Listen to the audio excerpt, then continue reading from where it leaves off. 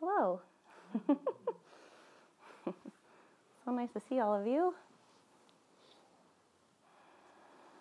So for the past few years, once a year, my husband Mike and I have been giving a joint talk, and tonight is the night. And our topic tonight is cultivating sovereignty. And Mike and I are both aware that this word is not very common in our vernacular. So I'm going to start off with a sort of working definition, and then I'll share a little bit and then turn things over to Mike, and he'll share his working definition and share a little bit. We'll go from there. So it's important to mention that the textbook definition of sovereignty is not very helpful for us in regards to what we'll be speaking on tonight, in terms of sovereignty being a quality that we can develop and strengthen in our life that will help to foster and bolster our mental, emotional, and spiritual well-being. So that's why Mike and I have come up with our own definitions that we'll share, and I did post them on the board just for continued reference if, in about 5 minutes you're like, what the heck is sovereignty? I don't remember.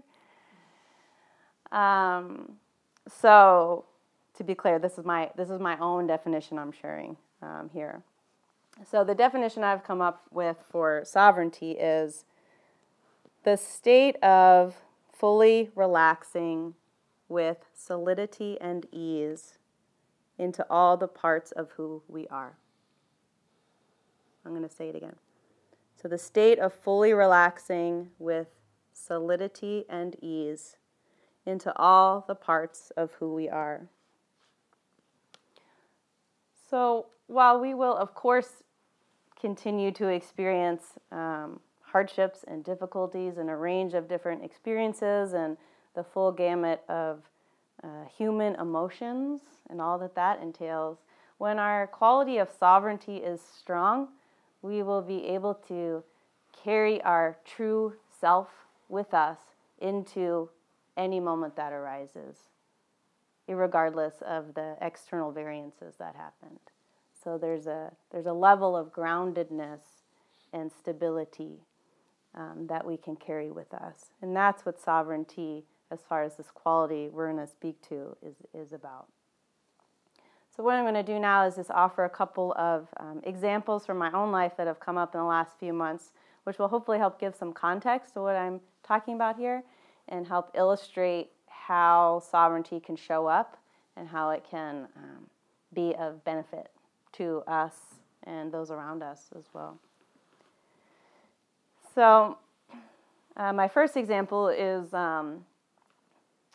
has to do with my motorcycle. So over the summer, I got a new used motorcycle, and I stepped up into a bigger bike. I've had a smaller bike for a good many years, but I got a larger bike this year, and I wound up falling more in love with riding than I had been previously, which I didn't realize was possible. And I was having a great time on my new bike, and I was taking it everywhere I could. So whether I was going across town or out of town, if I had a free moment, I was on the bike. So during this heightened ride time for me, I was set to have a meeting with someone at Har Shalom, which is our local Jewish synagogue.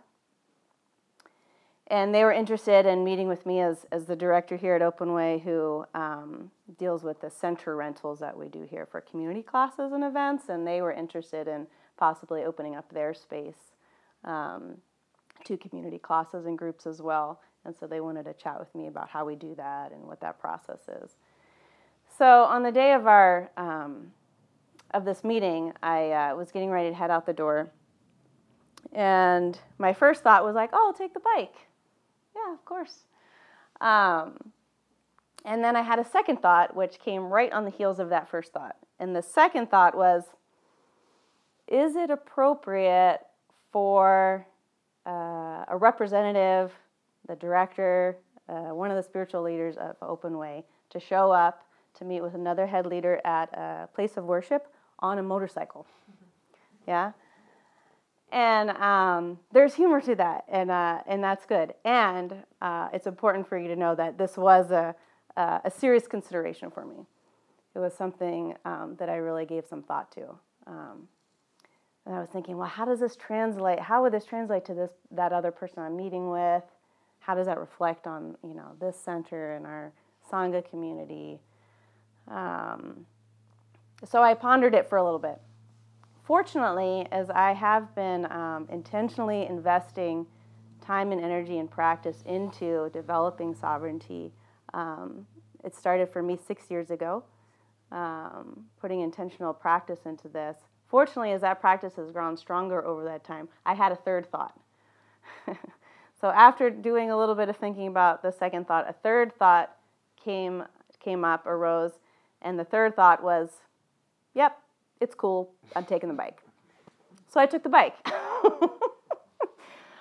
Now, had it been a few years ago, I would have stalled out on that second thought.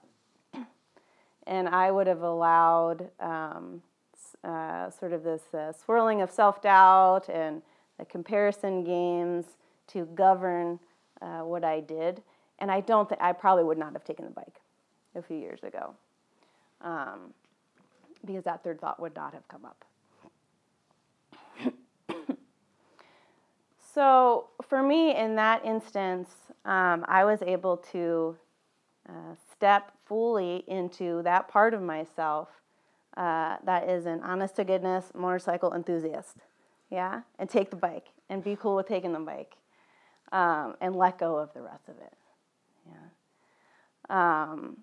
And I have directly experienced that when I'm able to do that, when I'm able to show up with those qualities of solidity and ease, it makes a difference of how I am received as well. Yeah, I have seen that in a variety of situations. And it's important to mention that when it comes to this quality of sovereignty, that solidity and ease, they need to go together. They are two wings of the same bird. Yeah, you can't have one without the other when it comes to this quality of sovereignty as we're speaking about it today. Solidity and ease, they go together.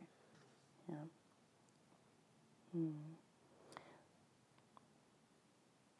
My second example is that for as long as I can remember, and very often I'm someone who writes notes on their hand in pen. I do this almost every day. I've got some on there right now. You see? Yep. That's not important.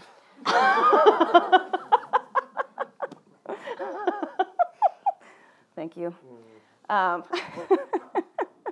Where was I? So I'm someone who writes notes on their hand in pen. And so if I'm away from my paper day planner and there's something important I need to remember, it goes right on my hand. A couple of months ago, I had an older friend of mine who I regard as a mentor as well notice these penned notes on my hand one day.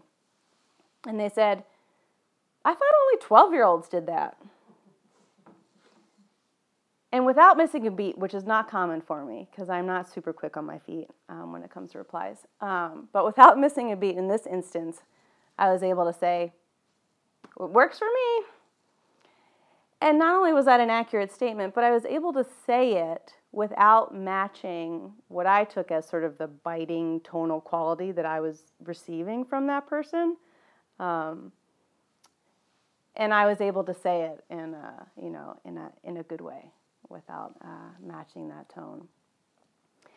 And again, a few years ago, that occasion, that instance, that person's comment, I would have carried that with me for days, maybe for weeks, and it would have been something that I would have swirled around with in my head and kept coming back to, and I would have allowed myself to plunge into the sea of self-doubt based on that one really brief comment. Yeah. And I may have even stopped doing it. I may have stopped writing notes on my hand because it's not what an adult should be doing, quote unquote, right? Based on this other person's judgment. And so in this case, however, I was able to respond with that energy, again, of ease and own the fact that I'm someone who writes notes on their hand in pen when I need to. And get in touch with the fact that for me, it works. It works really well. It's a tool that I use that works. And that's what matters. Yeah. It doesn't matter what someone else thinks about something I'm doing if it's working for me. Yeah.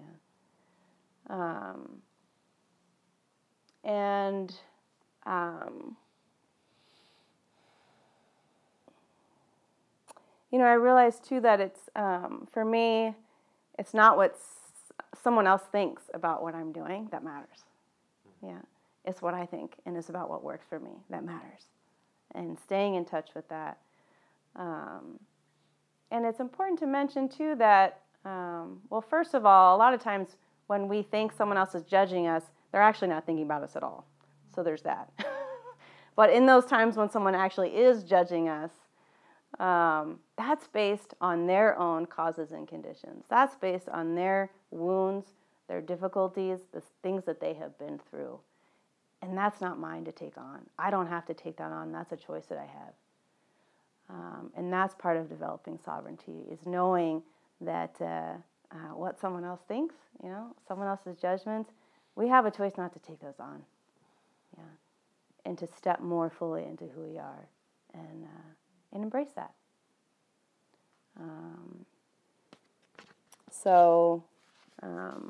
Those are sort of a couple of examples that came up for me when thinking about sovereignty.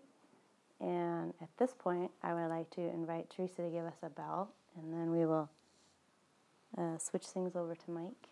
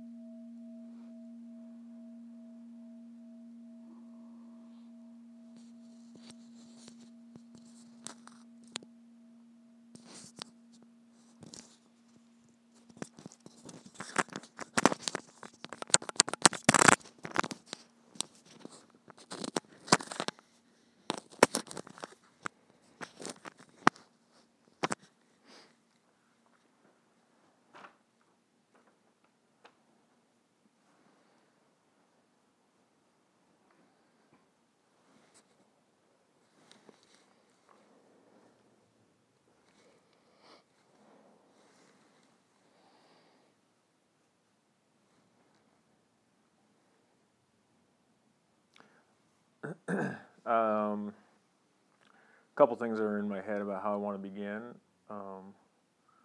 First is with gratitude, to be able to sit in this container. It was one of the loveliest meditations I've had in a long time. And if you ever have the opportunity to like meditate in front of a group of people facing you, I mean, and for me anyways at this point, what an incredible support from you guys to anchor me into my cushion. That's how I interpreted it, and I was just right there on my cushion, and so thank you for that. That was amazing. It was really lovely. And I'd also say thanks for Nicole for not leaving me hanging earlier with that high five. That used to be a thing. I would put it up there, and she would just. That's what it would look like for everybody. I didn't realize how painful it was. So. Thanks for staying with me, babe. Yeah.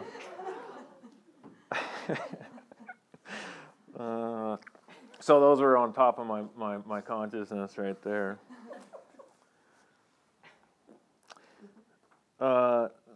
Interesting. I mean, sovereignty. So Thich Nhat Hanh, who is the founder in the tradition that this meditation group kind of came up out of this tradition of Plum Village tradition with Zen Master Thich Nhat Hanh. He talks about sovereignty sometimes and not super often, but it's definitely in there. And I think it was really amazing for me that Nicole and I, in our own practice, both landed in this topic of sovereignty, and we started talking about it. I don't know how long ago now, but we're like, oh my God, it's like, you get it. And then I was like, oh, you get it. This is so fantastic, wonderful that the fruits of our practice have been uncovering this idea that is kind of uncommon in a Western lexicon, a Western dialogue. Sovereign is the king, or kind of has a different energy than in the Buddhist or this type of incorporation. So it's really fun to have that experience with Nicole, and then we kind of come at it tangentially, kind of facing the same object but coming at it from different angles. And so this topic, I think, is important to the both of us. And the reason, I have a definition too, and I could just as easily use Nicole's. I don't know if she could use mine as easily. I don't know. Okay. But I could just as easily use Nicole's. But this is what comes out of Mike's consciousness when I think about my experience with sovereignty in this practice and in my life. So I'll read my definition that I scratched together.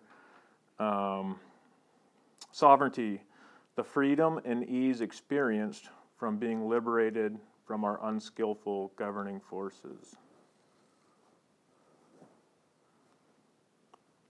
Governing forces such as reactive habit energies and unskillful views or beliefs. I'll say it again. Sovereignty, the freedom and ease experienced from being liberated from our unskillful governing forces, such as reactive habit energies and unskillful views and beliefs. So my first story I'd like to talk about that kind of is how I deal with, is a place where sovereignty showed up in my life, or this type of concept showed up in my life and sprung to mind. And I call it the rock star contemplation. So if anybody knows me, you rarely see me without one of these in my hand. I'll just put them right there. I may crack them open later.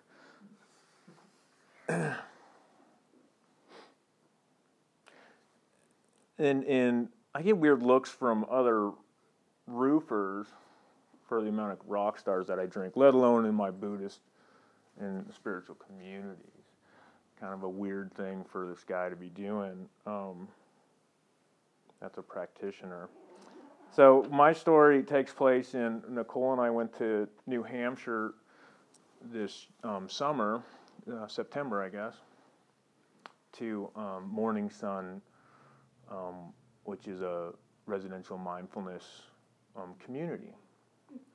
And we went there because we're looking to start a residential mindfulness community. That's in our path. That's where we're going. And they needed a new roof on their barn, or they just built a building, and they needed a new roof. So it all worked really well. So we went there, and we were kind of on our own. We didn't have a car, and I was getting ready to go roofing with Michael, who's our friend, and the man and his wife who started that center. We're getting ready to go to work, and Nicole was offered a ride to town to go pick up some goods. And they asked me if I need anything. I was like, I need $20 worth of rock stars, please. And this is in front of this Buddhist community that I'm showing up for, and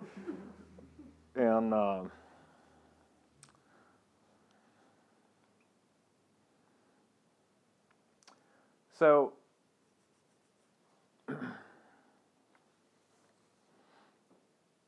there's a tension there for me. There's a tension there for me of how I'm gonna handle the situation. And I'm gonna just go back into my past just briefly. A lot of people who know me know some of my past. I was a kid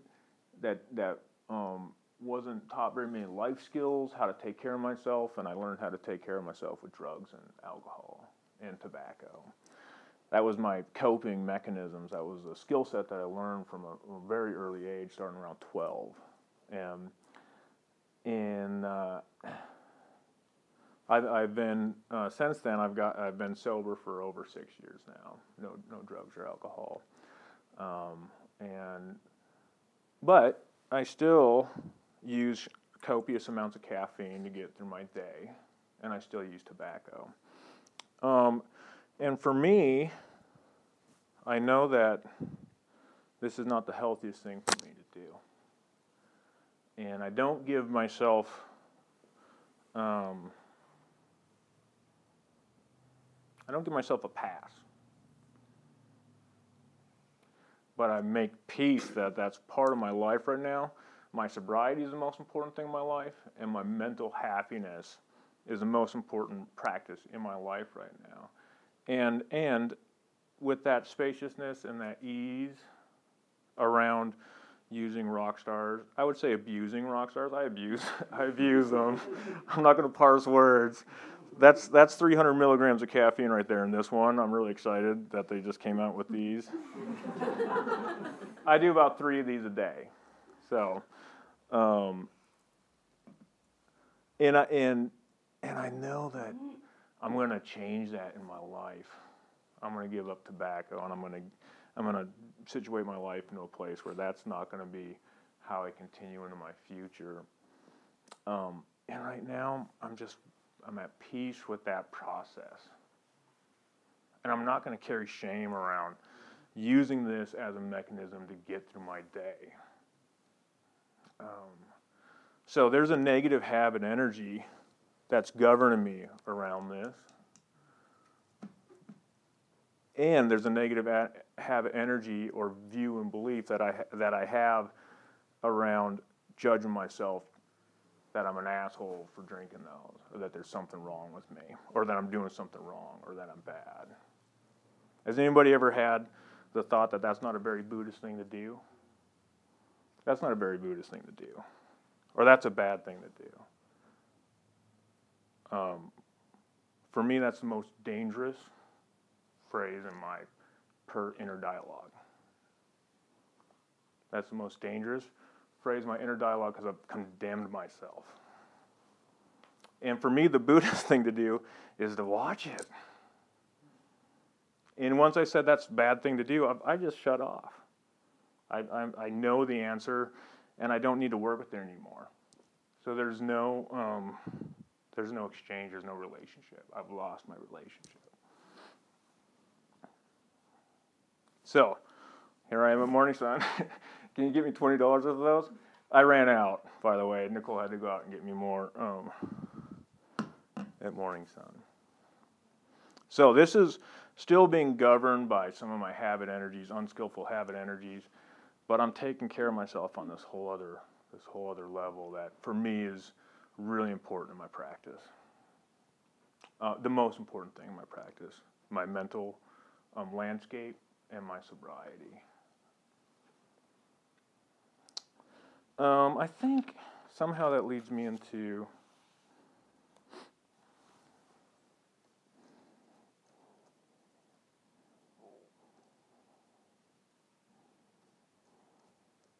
so this year I almost didn't do this talk. Nicole and I had talked about doing it, and this brings me into the next thing that I'm going to look at,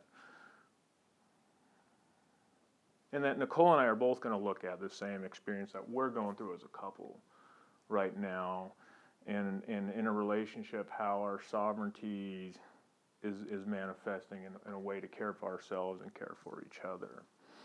And I almost didn't do this talk this year because I'm going through a depression.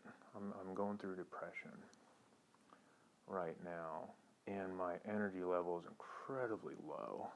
It's really difficult to get out of bed in the morning. It's really difficult to get my pants on in the morning. To do anything except for like I chainmail. I make chainmail stuff. I can really get into that right now. Listen to my audiobooks or watch YouTube and chainmail. That's my speed. I'm really avoiding people, watching my energy output, and just saving everything I got for work right now. And this is a I'm gonna switch this right here.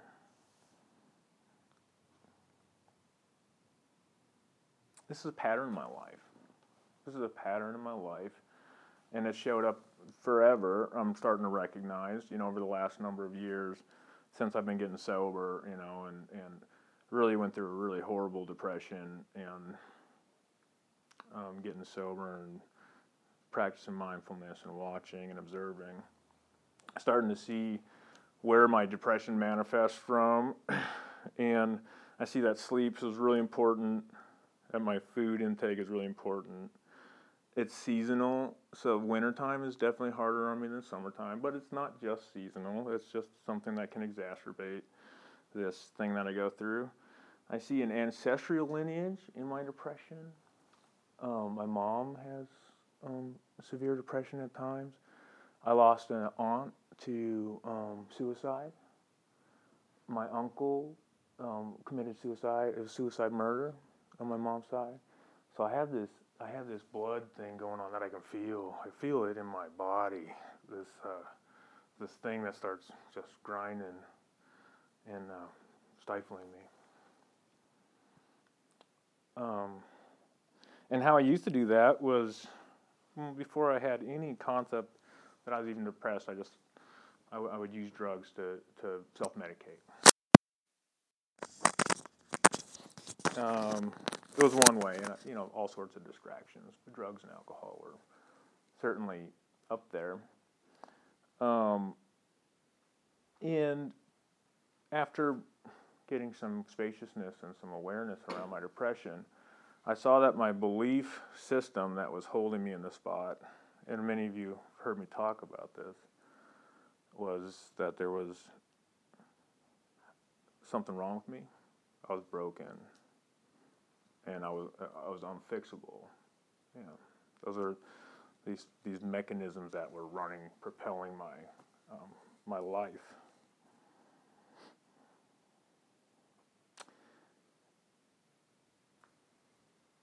And how it's manifesting for me now is much different. I'd wake up in the morning. I used to wake up in the morning and curse myself out, and because I'd be so tired and I have to go to work, and there's something wrong with me. Why don't you just fucking go to work, dude? And something, you asshole. And now I just wake up and I feel like crap. I'm like, okay, let's go, buddy. It's okay that I said that out loud. Let's go. and poor Nicole has to go through this every morning too, because it's not a pleasant experience for me, and Nicole has to listen to all the noises that I make in the morning. But this weird physical depression is consuming my body, but it hasn't attacked the thought processes aren't there that keep this freaking weird spiral happening that just really drive me to keep me in bed or to keep me suffering. And so I can experience joy at the same time that my body is just like my internal mechanism. Like there's something not right, and nothing's functioning real good, but I can still experience levels of happiness and joy. And part of that is accepting that it just hurts to wake up. And part of that's accepting that I'm going to save every ounce of energy that I have so I can go to work tomorrow. And go to work and show up the best that I can. And just accepting this new person that I've become. Letting him exist. Just letting him exist. It's okay. And for me, that's this new level of sovereignty where I'm not being governed by these old stories, this societal story about how a human is supposed to exist, and I just get to exist as this guy that's experiencing depression. Somehow he's still experiencing happiness now too, and it's just letting go of all this stuff. I'd like to say one other thing that I have done that has helped me out is and I don't think it gets talked about in Buddhist communities. I wasn't even going to share it, but for some reason it's coming up.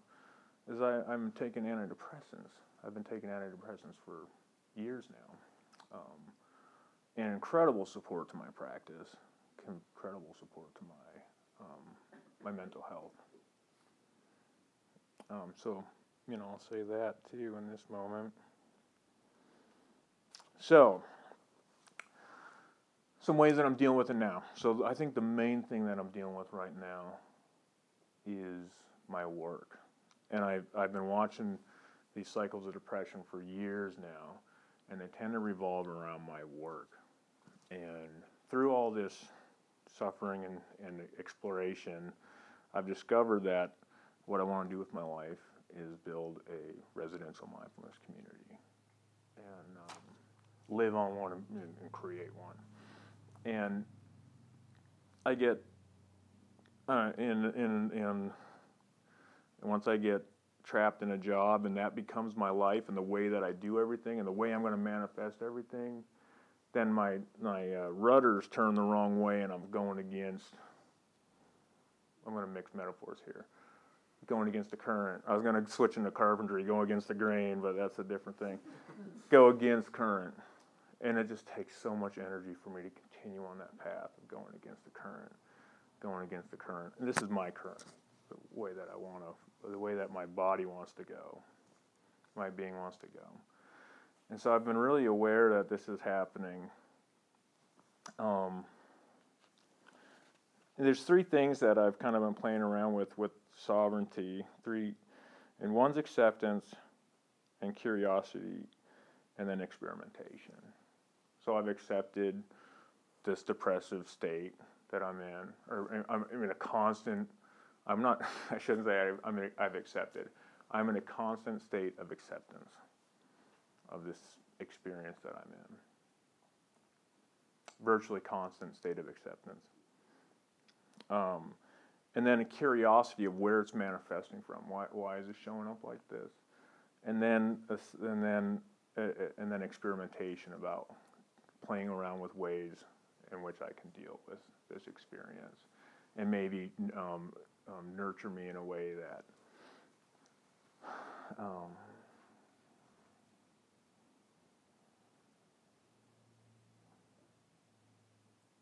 that would be healing and supportive. How am I doing? I'm way over. I'm okay? Okay.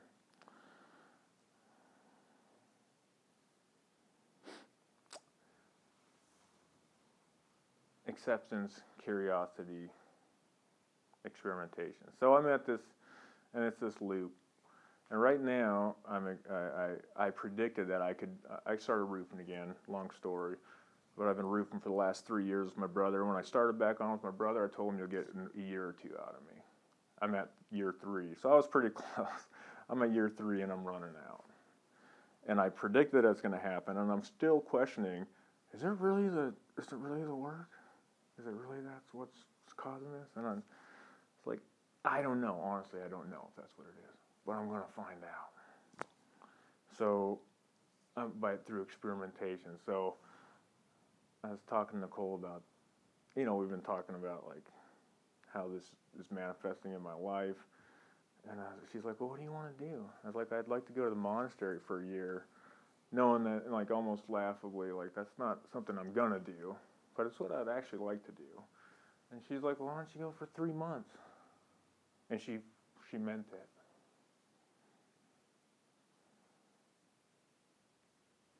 it. And one of the stories in my head is that I'm supposed to take care of everybody.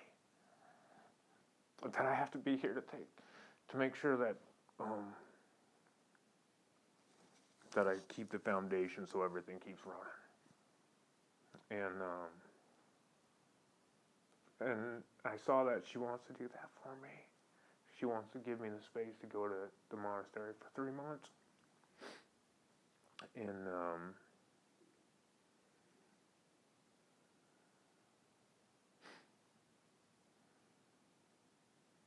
that's what I'm going to do. In January 25th. Let's see what happens.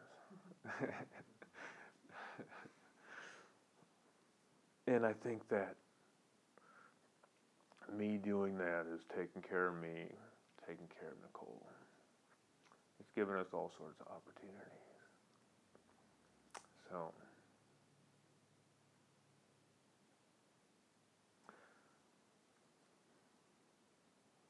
yeah, I think that's what I have.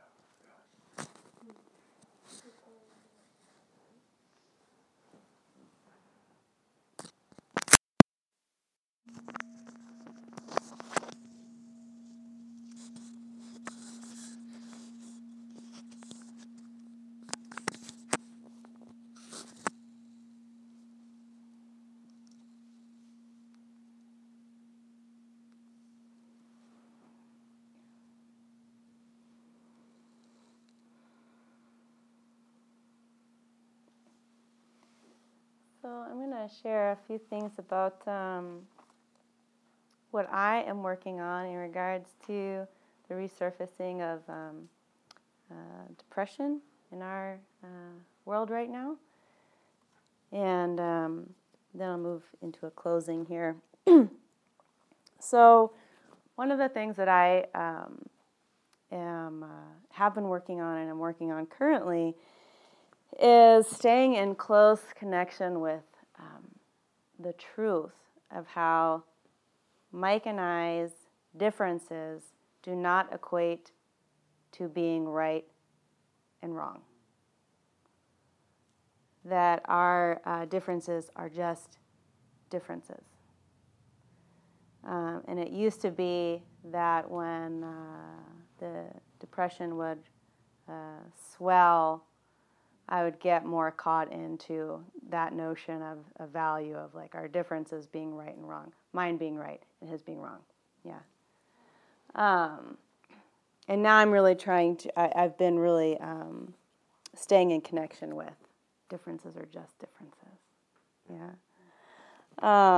And operating from that place of developing understanding and connection versus judgment and separation. So that's one of the things that I am working on in the context of our relationship. And part of this has to do with seeing that in general, but then it increases when the depression swells. That Mike and I have very different social needs. And that, like I said, that increases when the depression increases, when those symptoms kick back up. More so, and he wants to stay home and not be around people. And I'm someone who really likes to do things with friends, and I do a lot out and about in the community, and I like to go to film showings and public talks and poetry readings and music, and I do all sorts of things. So, and we're almost polar opposites in that regard. And I love gathering people and. And so, one of the things that, I'm working on is being okay with those different needs and going out and doing those things and enjoying what I like to do and not feeling guilty for going out and him staying home, and also not being resentful that he's not coming with me, which are two things I used to do a lot of. Feel guilty and felt resentful.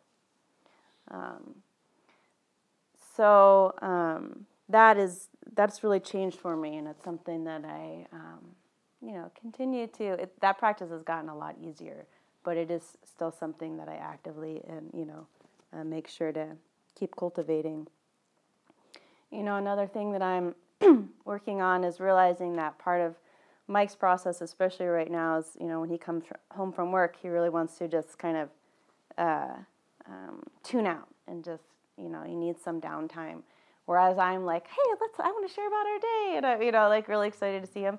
But I'm really working on seeing that, okay, he needs this time to, have this time to have this downtime. Just as I do when I get home I work part-time. When I get home, I'm the same way. So I see that that's important. So doing that. And I'm also working on finding a voice when I do feel like we're not connecting enough and I do want more communication and connection, and voicing those needs in a way that's not filled with frustration. That's really important. The tone in which I speak with is almost more important than the words that I use. Yeah, tone is incredibly important, and it's very subtle. It can be very subtle. If I'm frustrated, even if I think I'm doing a really good job, that's coming through. Yeah, every time. Especially with the person that's closest. Yeah, there's no hiding that. So really keeping in check with that. The other thing I'm working on is not taking it personally. This is a very rich teaching in general with anything, the practice of not taking things personally. And when it comes to this resurgence of depression, I'm working to not take it personally, and that shows up in two ways. One, not thinking that it's my fault, because that's something that used to come up for me. And then two, not thinking that I need to be the caped crusader of mental health. Yeah. And quote unquote, save him. Yeah. Now that doesn't mean that there aren't things that I can do that might be helpful and supportive. But it's important for me to stay in connection with the difference between wanting to offer help and support out of a place of love and care versus trying to save him out of a place of desperation and fear. Those are different. And I didn't realize that for a long time.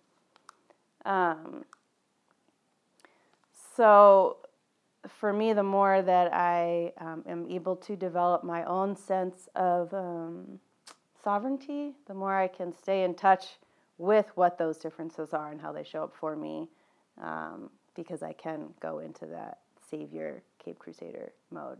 And it's not helpful. I like to think it's helpful, but it's not. It's not helpful. And so staying in touch with, that differentiation. And then, the last thing, which I think is the most beneficial thing for both of us individually, is something we've talked about, is that we are both in our own way really absorbing and embodying the teaching that speaks to when I am taking good care of myself, I am automatically helping to take good care of my husband. Yeah. And the same, it goes both ways. When he is taking good care of himself, he is automatically helping to take good care of me. And this extends to everyone around us, but in this context, we're talking about, in this close relationship.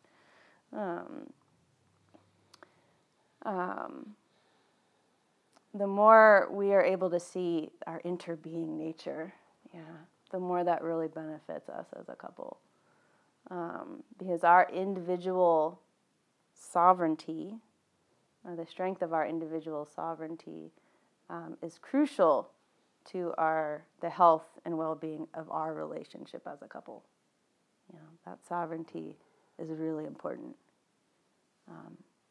for us to continue beautifully into the future together.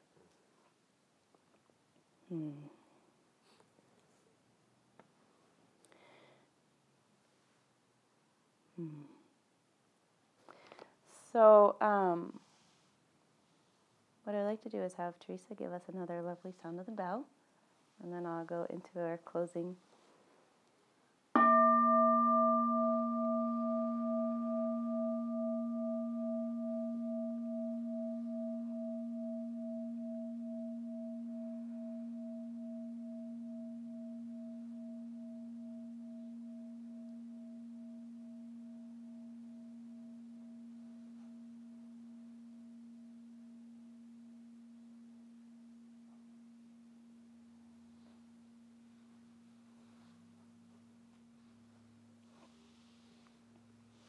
So if we're still feeling like these, our understanding of sovereignty still feels a little murky, which would make sense because again, it's sort of not a common thing.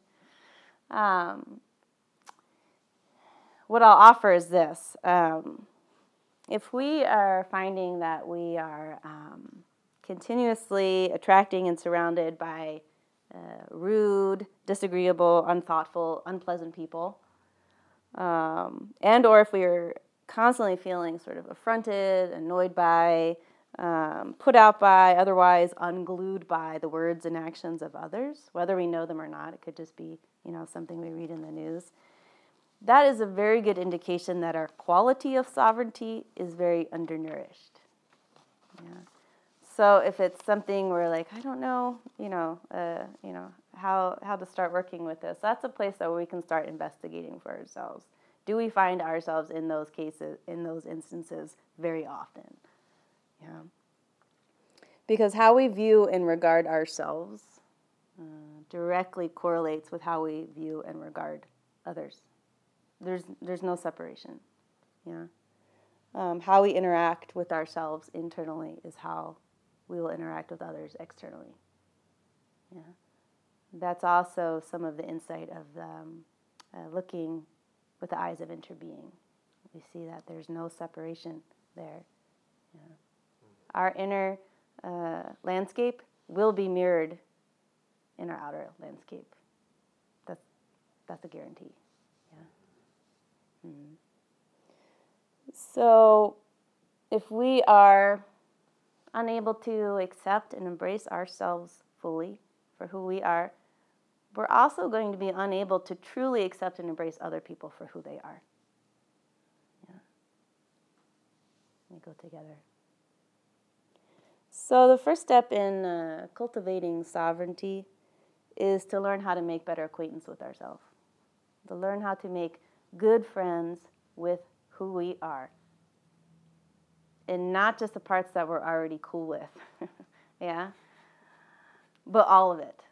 Yeah, sovereignty is about making friends with every single part of who we are. There are no exceptions. This is very important.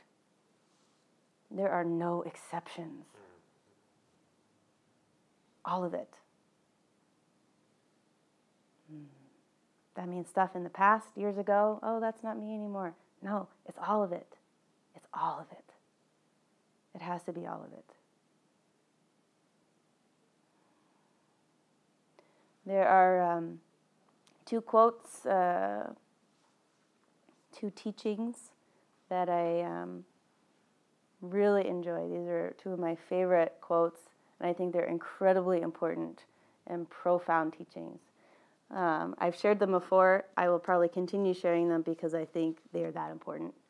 And the first quote is from Carl Rogers, who is one of the sort of founding fathers of our sort of modern day psychology approach. And he says, "The curious paradox is that when I accept myself just as I am, then I can change."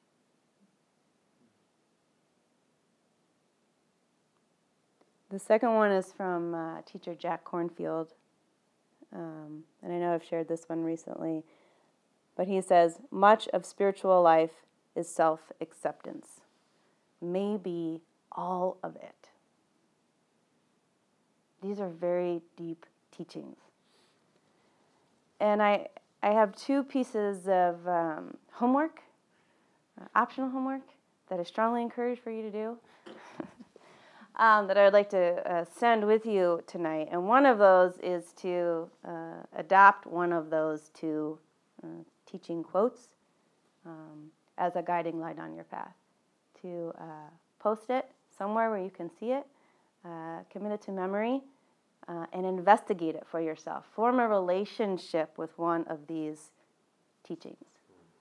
Yeah. Up here behind Teresa, there are, both of those are written out on little pieces of paper. You can take one of those with you, or both of them with you when you go, if you would like. And the other piece of homework, optional but strongly encouraged, both things, is an exercise that I have taken and elaborated on that I found in this book called "There is No Good Card for This," which is a funny title, and it doesn't do justice for the content of this book. That's my sense. That's my own feeling. But there's this page in here that I really liked, and so I've created it into this homework sort of assignment. And they're also back here. And so this is what it looks like. So there's this picture of this person here surrounded by all these boxes. There's 10 boxes to be exact. And your mission, should you choose to accept it, I'm reading the back here. I like to think I'm very funny, is to fill out these empty boxes with small tidbits of information about yourself that you either tend to hide or put a spin on, or you feel insecure, self-conscious about, have been maybe judged for or looked down for on in the past, or feel otherwise uncomfortable sharing. Small tidbits. We're starting small, and it's important to start small when it comes to this kind of thing. And then once you fill out the boxes, I encourage you to share one or more of the things that you came up with someone that you feel safe and comfortable with sharing with, who doesn't already know that stuff about you. Yeah. And this is all on the back of the sheet if you take it with you. The example from the book is also on here. If you feel more comfortable and safe to do so, you can also email me instead, knowing that I will hold that information in confidence, and my personal email is on here, and I'd be happy to be that person for you to share with.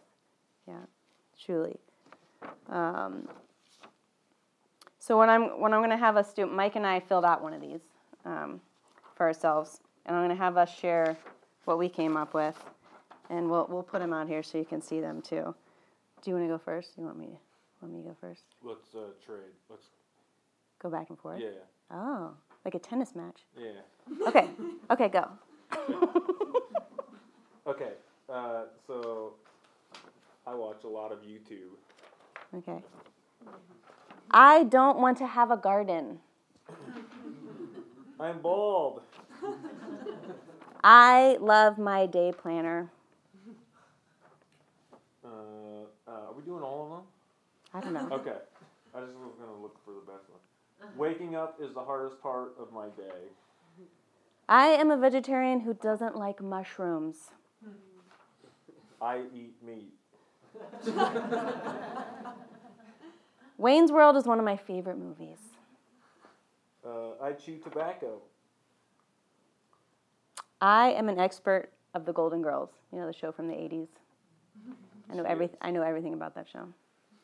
Yep. I drink 3 rock stars a day. I love rap music. I can't spell. I'm not good with numbers. I say wash with a R. I say wash. Let's see. I don't wear makeup or ever cut my hair. I am an addict in recovery. I could eat pizza every day. I only read science fiction fantasy. And that's my last one, right? Okay. And I wear the same basic outfit every day. So those are the sort of small tidbits that we are talking about. And we'll leave those out for you to look at.